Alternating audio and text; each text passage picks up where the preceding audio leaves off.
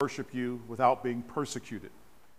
So, Lord God, even with this environment, Lord God, there are still things that are in the way that's preventing us, Lord God, from hearing those kernel of truth, Lord God, that you want us to know today.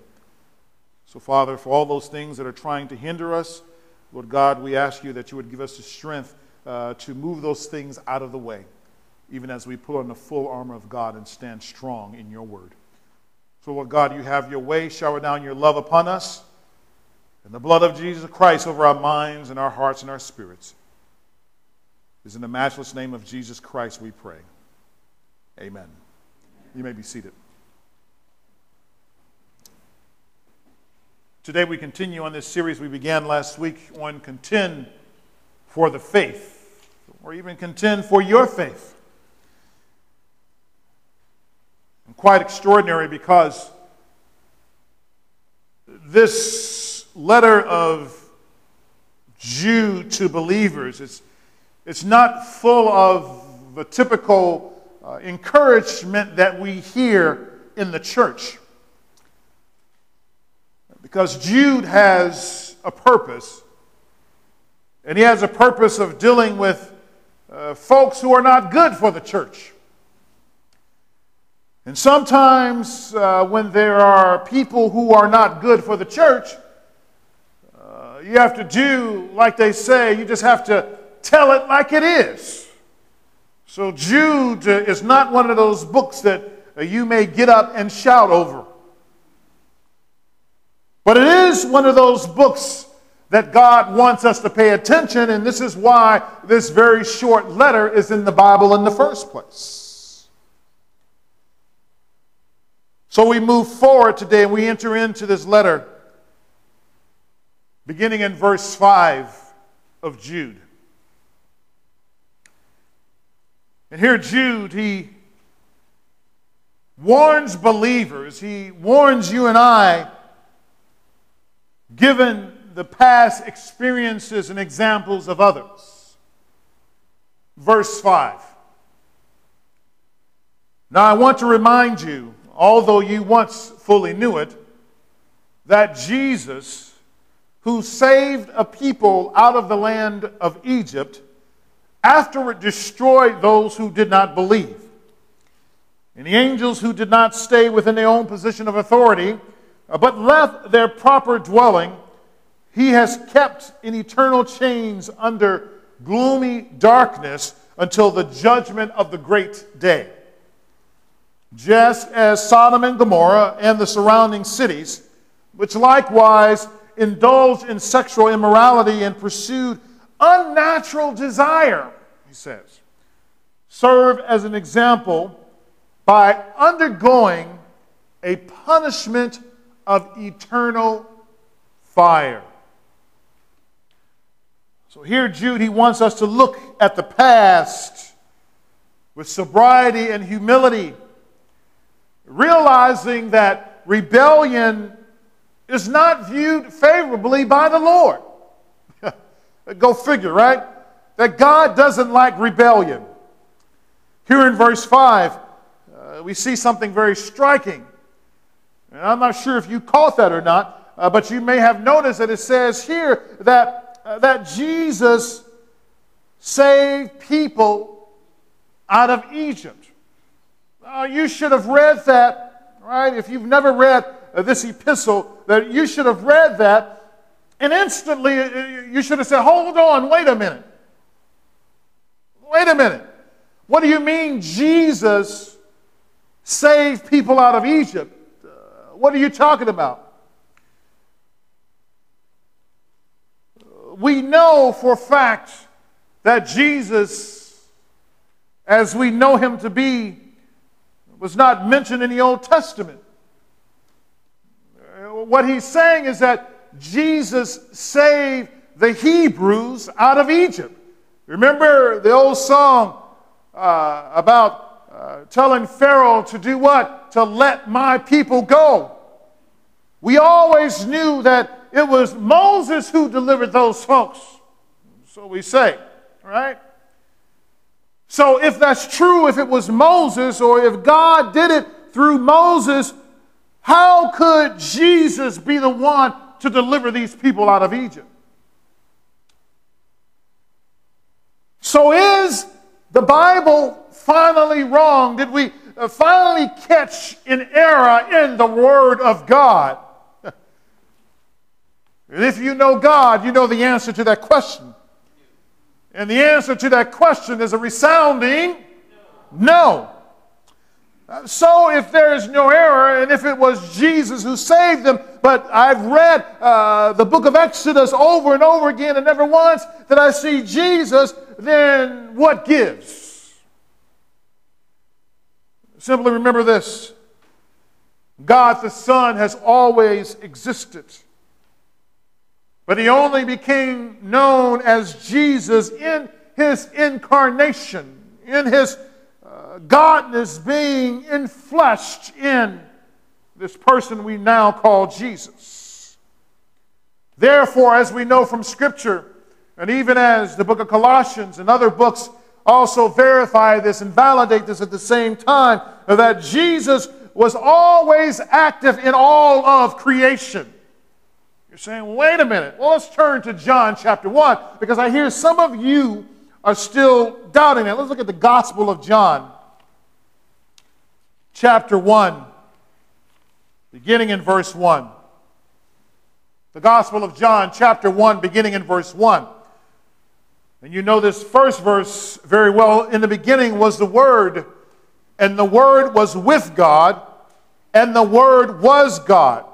He was in the beginning with God.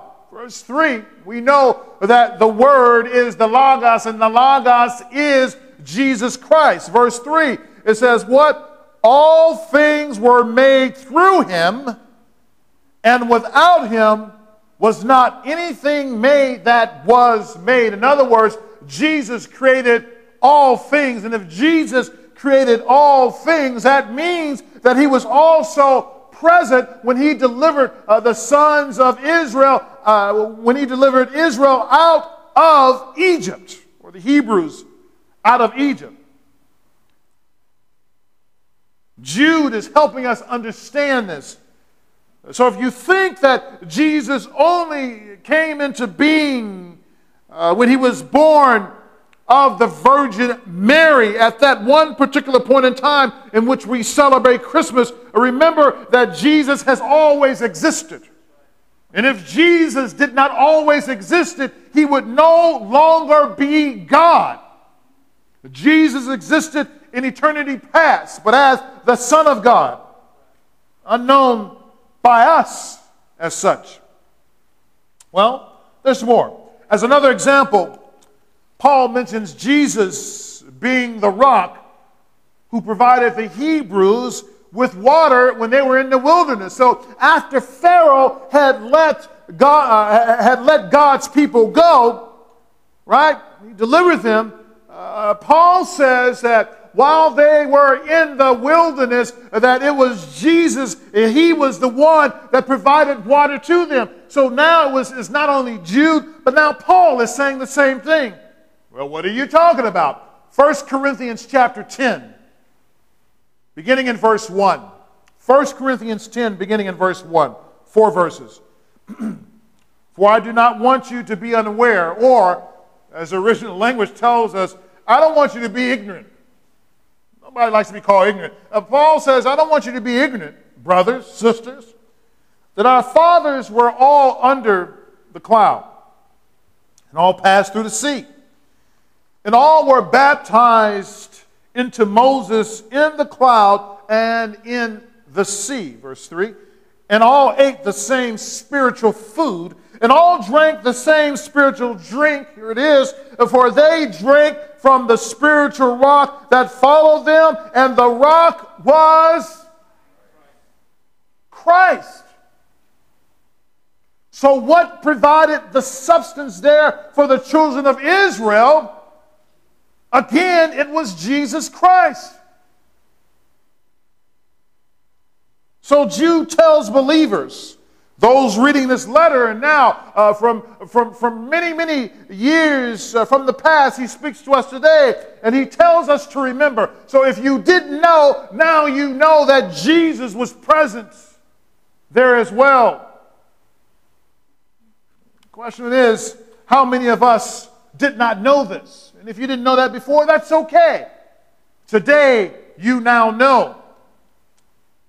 But why is it that we struggle with things like this? Because oftentimes it requires much prayer, to be honest.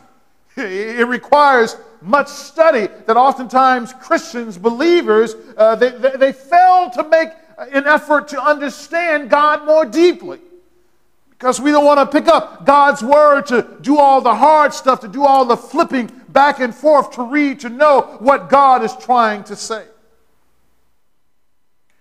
But not only that, back in Jude verse 6, we saw that the angels, that they operated beyond their duties, that they awaited in chains for judgment. Then verse 7, that the Sodomites and the Gomorrahites, I'll call them, that they underwent a tangible example of what punishment was through eternal fire, what that was like. Remember, God rained down fire upon Sodom and Gomorrah and all the suburbs around them. God rained down fire on Sodom, Gomorrah, and all the suburbs around. It's like saying, the city of Chicago, as an example, it is so wicked. I just hope that God would just rain down his judgment just like he did for Sodom and Gomorrah. Well, when God rained down his judgment and his wrath on Sodom and Gomorrah, but he also took care of all those other little bitty suburbs as well, because they were like-minded. They were like, so don't think that you get a pass just because you live in the burbs somewhere. You would be wrong. So now we have seen the past examples in Scripture of those who rebelled against God. Let's look now at the characteristic of these apostates, these unfaithful leaders. And Jude gives us the characteristics of these condemned, as we learned last time, an ungodly people. Jude, verse 8. Yet in like manner, these people also, relying on their dreams, defile the flesh, reject authority, and blaspheme the glorious ones. Know about the past again. Why? Because it informs our present and also our future. This section begins with, yet in like manner these people. This indicates a clear comparison between the folks in the past that Jude has mentioned, like Sodom and Gomorrah and the fallen angels, right? And even Korah, we'll see in 1 second, right? He makes a comparison between them and the folks who were present at that time. Yet in like manner connects us with that section which mentions the destroyed people of Egypt. And again, those fallen angels who had crossed the line, they thought that they were just as good as God was. God, I'm just as bad as you are. Now, today, people think that just because God has not rained down his judgment, that things continue the way they have always continued and nothing is going to happen. They believe that because there have been no judgment and I see all this wickedness happening and I see all this going on over here, that there can't be a God. Because if there is a God, that means that he would come and bring judgment, but he hasn't. Therefore, I completely dismiss all of the Word of God as a big old giant fairy tale. Not true. Verse 8 says as well that they relied upon their dreams. So these apostate leaders, these unbelieving folks, they relied upon their dreams. I hear what you're saying as well. Some of you may wonder, well, wait a minute, I have dreams all the time. I believe that, the Lord is talking to me here, and the Lord is talking to me there, and I believe that it's God. Every time I have that dream, that God is trying to tell me something. But relying upon your dreams as being dependable would be akin to doing something that comes most natural to you. But doing what is most natural could be the most sinful thing you ever do. So just because you are relying upon a dream, you might be relying upon a demon to direct your life. In other words, you have a dream and you automatically think it's connected with the future. But I want you to know that all dreams are not created equal. While God, and here it is now, I have to give a disclaimer, right? God can speak to you through and in a dream. But it is also true that sometimes demonic spirits can grab hold of your mind and shake you so that you start to believe that stuff and you start to act upon it, and it is not of the Lord. A simple fact. Because we live in the spirit world. We live in a tangible world where things that we can touch are things that we can move, we can walk, we can knock things over, we can do all types of things. But the reality is we live in a spiritual world. So we must know the difference between when is God speaking in our dreams and when is he not speaking in our dreams. When should we be afraid and when should we not be afraid? So looking at this, we notice that Jude makes a connection between the apostate people and also the folks of biblical past. For instance, he says that these current apostate leaders or these believers who really don't have God's or God's people's best interest at heart, he said that they defile the flesh. Well, much like Sodom and Gomorrah did. He mentioned Sodom and Gomorrah. He says that they reject authority. Well, much like the angels, and so did Korah in their rebellion, that they rejected authority. And then he says that they blaspheme the glorious one, as much like the fallen angels did concerning God. And even the Egyptians, how they would blaspheme God, saying there's no other God other than the God that they serve, which would be their gods like Re. But we need to look at something also very carefully. We need to look at this idea of blaspheming. Why? Because as we go on, we will notice that Jude begins now to center in and to focus on this aspect of blaspheming. And some of you may have heard about the severe judgments and what it means to blaspheme the Lord. And you may even wonder if you've done it yourself. Have I ever blasphemed God? Because we know there's severe judgment. Let's read this. Mark chapter 3. Mark chapter 3, beginning in verse 28. Mark 3:28. Jesus says, "Truly, I say to you, all sins will be forgiven the children of man, and whatever blasphemies they utter." So Jesus says, all your sins and all the blasphemies that you may rack up in your life, Jesus says you're going to be forgiven. So it's like, relief. Look at verse 29. But whoever blasphemes against the Holy Spirit never has forgiveness, but is guilty of an eternal sin. For they were saying, he has an unclean spirit. So now we have to make that connection. Even blasphemy will be forgiven us. Everything except that in which we blaspheme the Holy Spirit. Well, what does it mean to blaspheme the Holy Spirit? It simply means this. Anytime you attribute the work of the Holy Spirit to the devil, you are blaspheming God. Anytime you are attributing the work of God, I should say, to the devil, you blaspheme God. Okay? So let's say that someone accepts the Lord. they accept them in such a powerful way, and they come to the Lord. Someone may say that, well, that may not be God's. I don't think God is doing anything in their life. God is not strong enough to change them. You could be denying the work of the Holy Spirit. So anytime we equate the obvious work of the Holy Spirit, obvious, to that of darkness, then we run the risk of blaspheming, which is unforgivable in God's sight.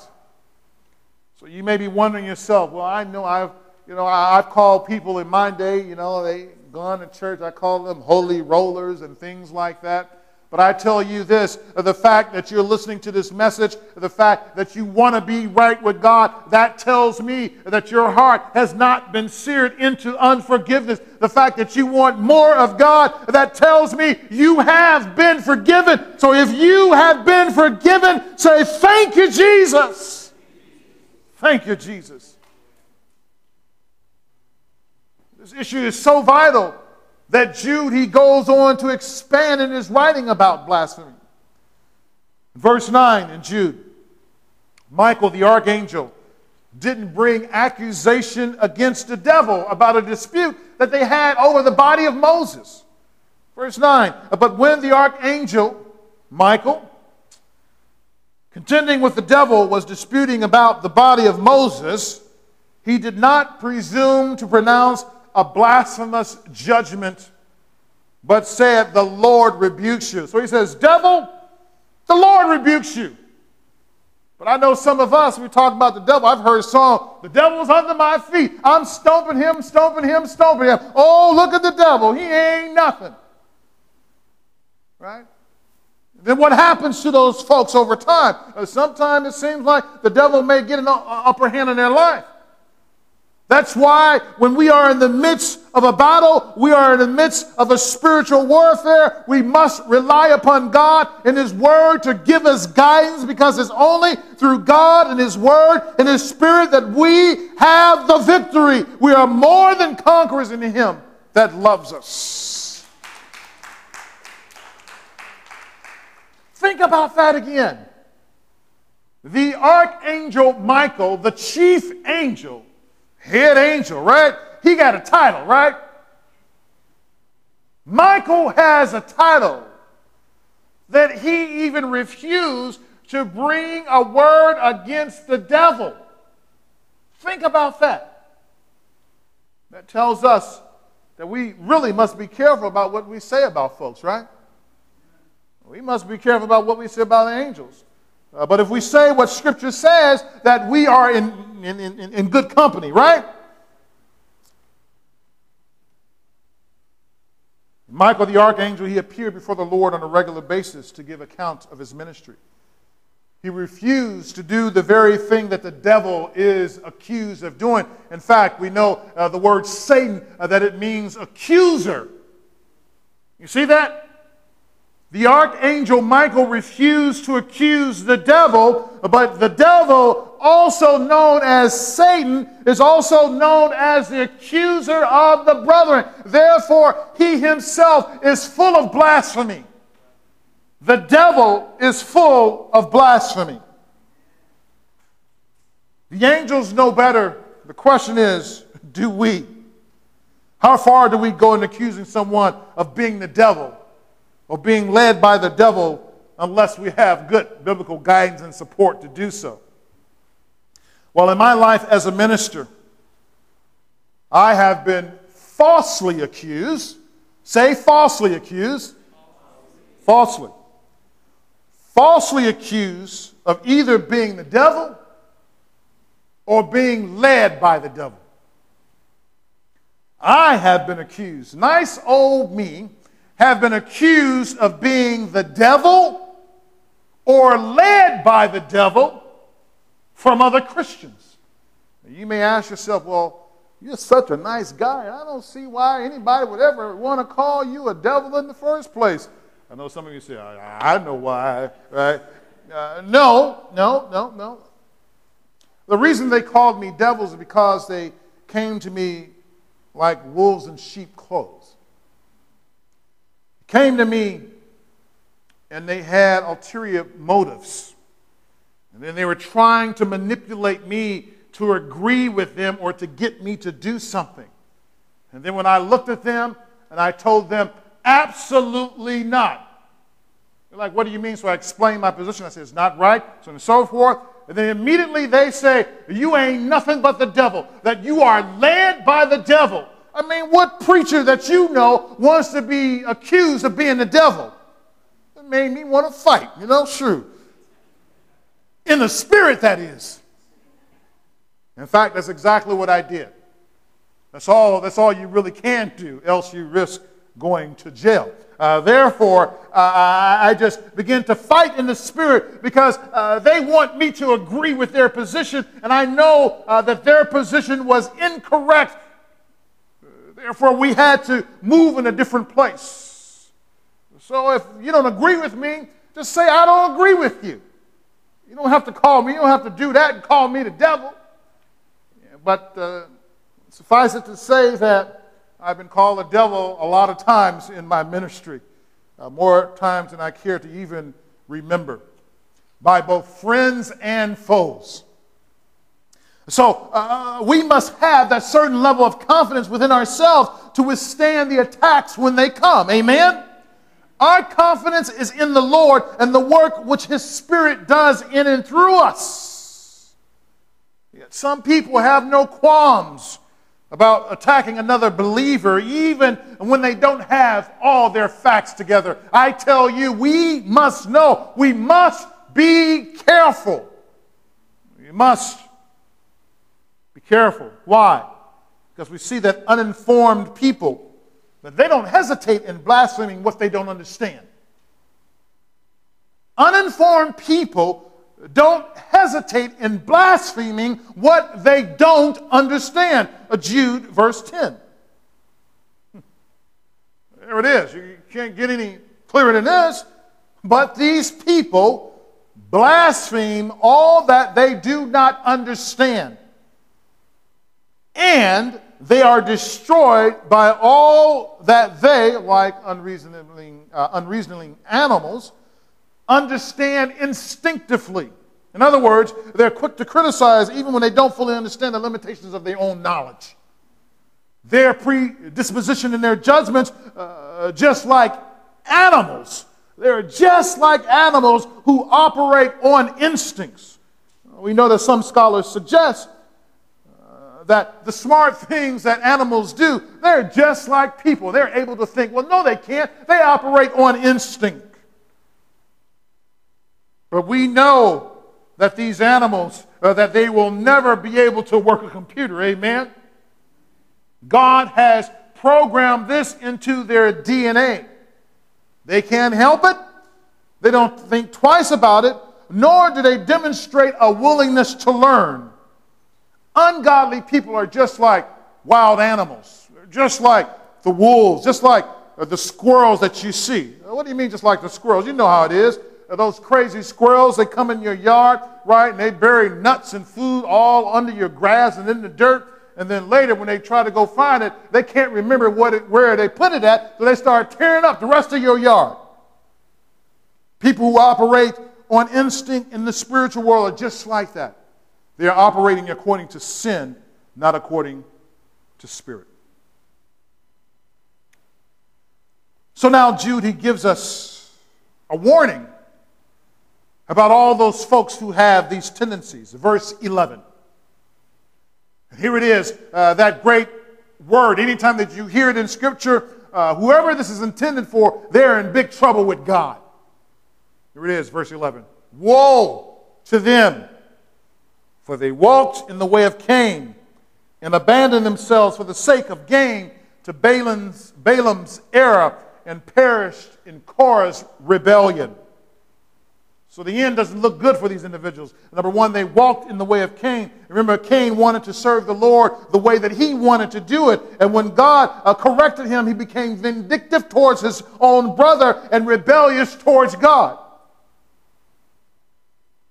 But what about those who abandon themselves for the sake of gain to Balaam's error. Here it is. They compromise their spirituality for financial benefit. One of the things I hate, I was watching the television I think it was yesterday or day before yesterday, whenever it was. And one of the things that on this particular show, I think there was like it was on one of the shows that you may be familiar with, and there was a choir that was singing, right? And they were singing really well. They took, I guess, a pop song, and for them, they contextualized it, I guess, to speak about the Lord, because at the end of the song, they pointed up, which means, I guess, they were pointing to God, right? But the rest of it was, pretty much exactly the way you would normally hear it.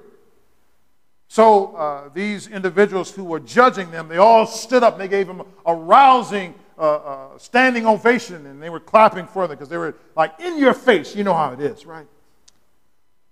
But then one of the judges says, just like I've never been to church, but I can imagine it's just like me being in church, right? And all the excitement go on, and then, we can pass the plates all around.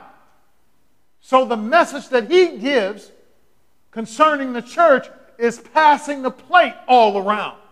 And unfortunately, that is the perception that some folks have of the church, because there are people who are in the ministry who do church for the benefit of passing the plate around for themselves. Well, not just that. Some say, I've heard of preachers just like that. But what about folks in the church? I know personally people who join certain churches because they want to get recognized and get notoriety within the church. Because they know that a church is going to be on television, and let's say they're going to be traveling, they're going to join the choir, they want to get a solo, they want to get a record deal, right? So even within the church, not just here on the pulpit, but also out there where you sit. Folks, they're a part of churches because they want to get something other than Jesus. Then he says they will also perish in their rebellion, similar to the end of Korah and their tribe. For Korah and his friends, the earth cracked open. Remember that? Because Korah told Moses, you ain't the only one who can do church around here. You ain't the only one. We just as bad as you are. Remember the story I told you about the one time I told my father, I'm just as big as a man as you are, Dad. Remember I told you how he knocked me on the ground?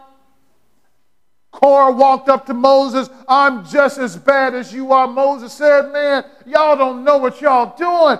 Korah said, yes, we are. Yes, we just as bad as you are. And so God said, okay. So you just as bad as Moses, okay? Because I remember talking to Moses, and I've never spoken to you.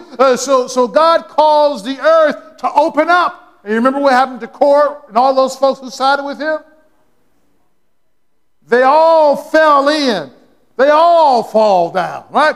They all fell into that crack, and they were destroyed. Why? Because of rebellion. God does not like rebellion. Okay? I'll say it again. God does not like rebellion. I don't know. Maybe some of you need to say that with me. Come on. God does not like children. Children. If you are in your household and you are rebelling against your parent, I want you to know that God does not like rebellion, whether it's towards him, whether it's towards authority in the world, or whether it's towards your parents. God does not like rebellion, and he will deal with you sooner or later. Remember that. God will deal with you. God hates rebellion. So God, he wants to be clear about these individuals. So Scripture adds more characteristics. And I'm just going to read these and then I'm going to stop because I'm well past our time. Verses 12 and 13. These are hidden reefs. at your love feast. And they feast with you without fear. I'm talking about these apostate or these people who are heretical. Shepherds feeding themselves. Waterless clouds swept along by winds. Fruitless trees in late autumn. Twice dead, uprooted. Wild waves of the sea, casting up the foam of their own shame. Wandering stars, for whom the gloom of utter darkness has been reserved forever. We'll give you a chance to finish studying the rest of the passage, and let's see what you come up with next week as I continue through the Epistle of Jude. Let's pray.